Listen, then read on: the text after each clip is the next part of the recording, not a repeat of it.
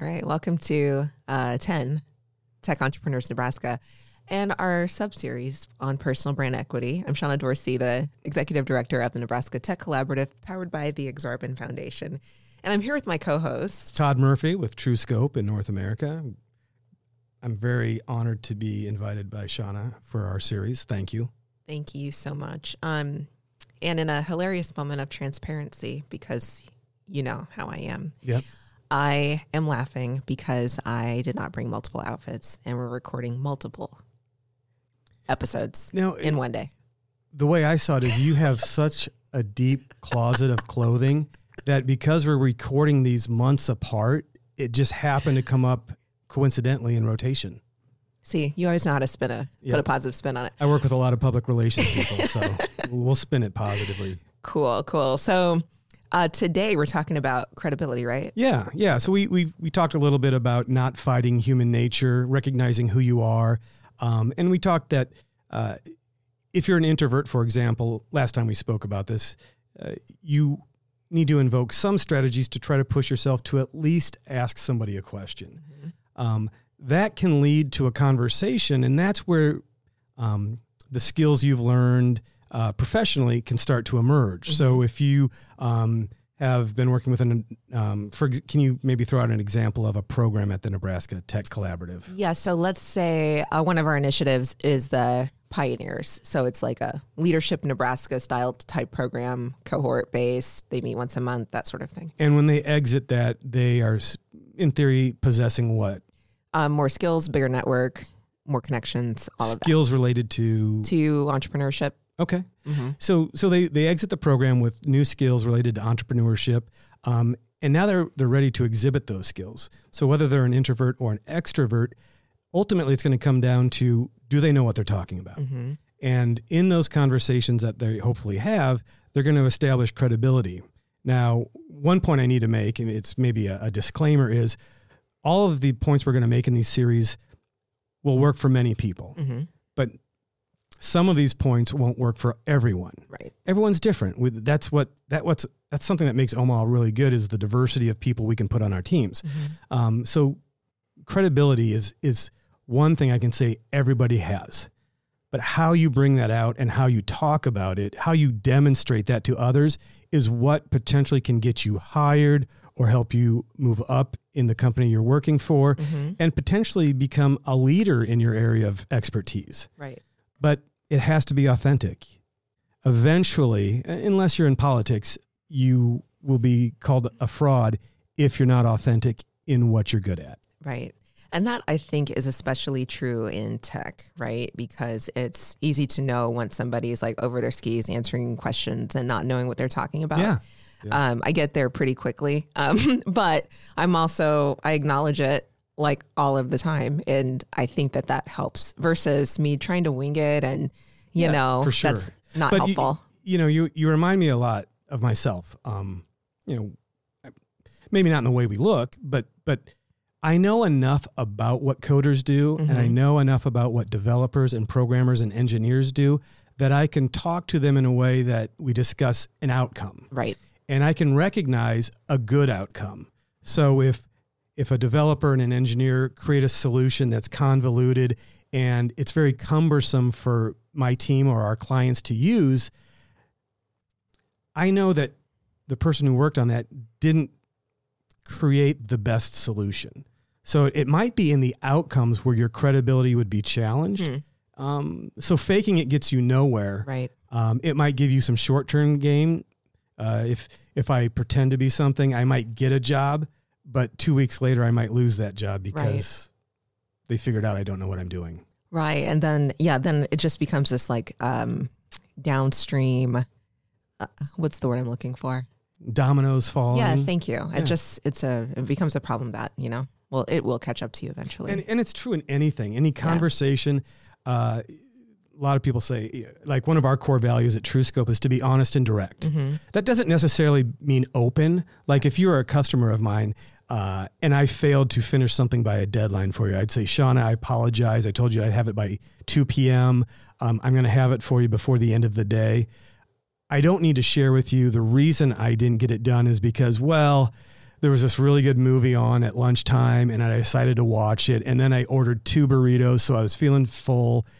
Clients don't care about that. And to a certain degree, leadership doesn't care about that level of detail. What they care about, or they should care about, is the team member okay? Mm-hmm. Are they mentally and physically healthy?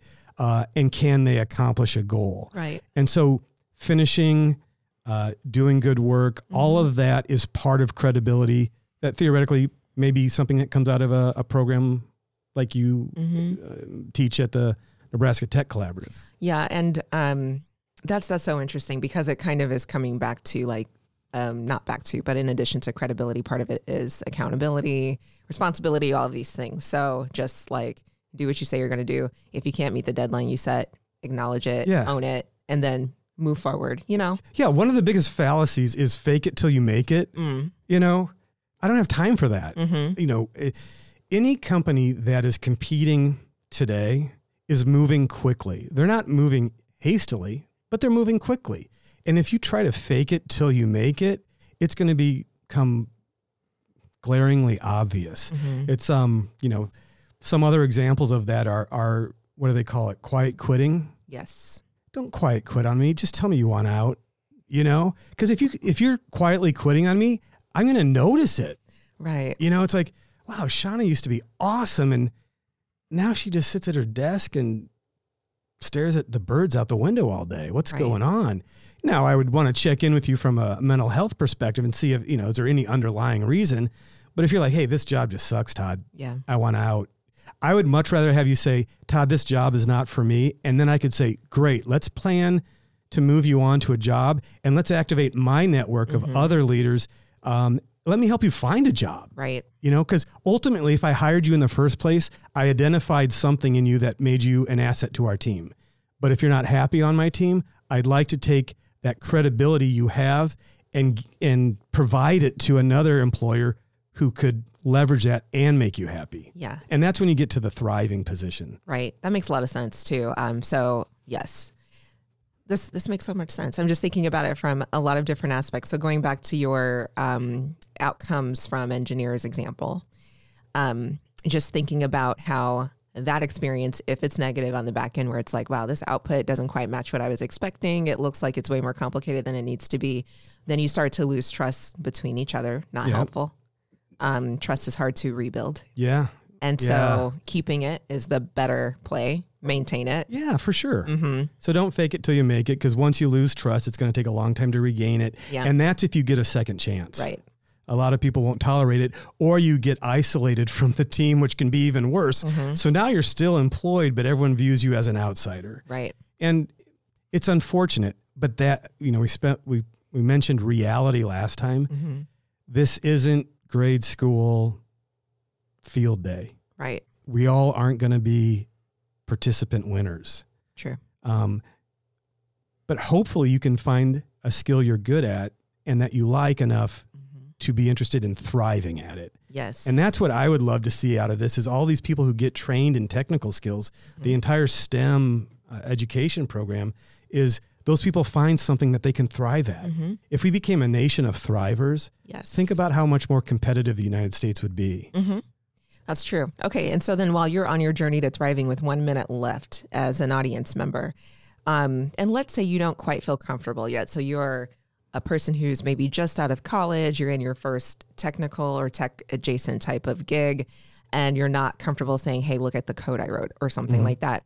One thing that you can do, which I've leaned on in years past, is to find people who were actually good at the thing I was aspiring to be good at and recognize them on social. It's one of my favorite go-to strategies, is to say, when I think about marketing and AI, who's super good at that is like TrueScope. And instead of me creating some content that's like very rudimentary on this topic, I'm like, look at the expert and here's kind of what I learned, or something like that. Yeah. Or call Todd. Now you're touching on something that's awesome. And briefly, I'll say, find a mentor. And that's maybe something, when this is posted to LinkedIn, leave a comment. If you would, who would you like to choose as a mentor? Tag him in there and say, I'd love to work with Shauna, or I'd love to meet Todd for coffee, or I'd love to, talk to Richard about podcasts. Any of those things can helpful. And I have yet to find someone who says, no, I don't like meeting with people. Right. I'm sure there are people who are too busy, Mm-hmm. but find someone else. Yep. And most of those people like us will recommend others. So that's For the sure. thing. So cool. Well, more good tips. Thank you so much. Thanks for having me.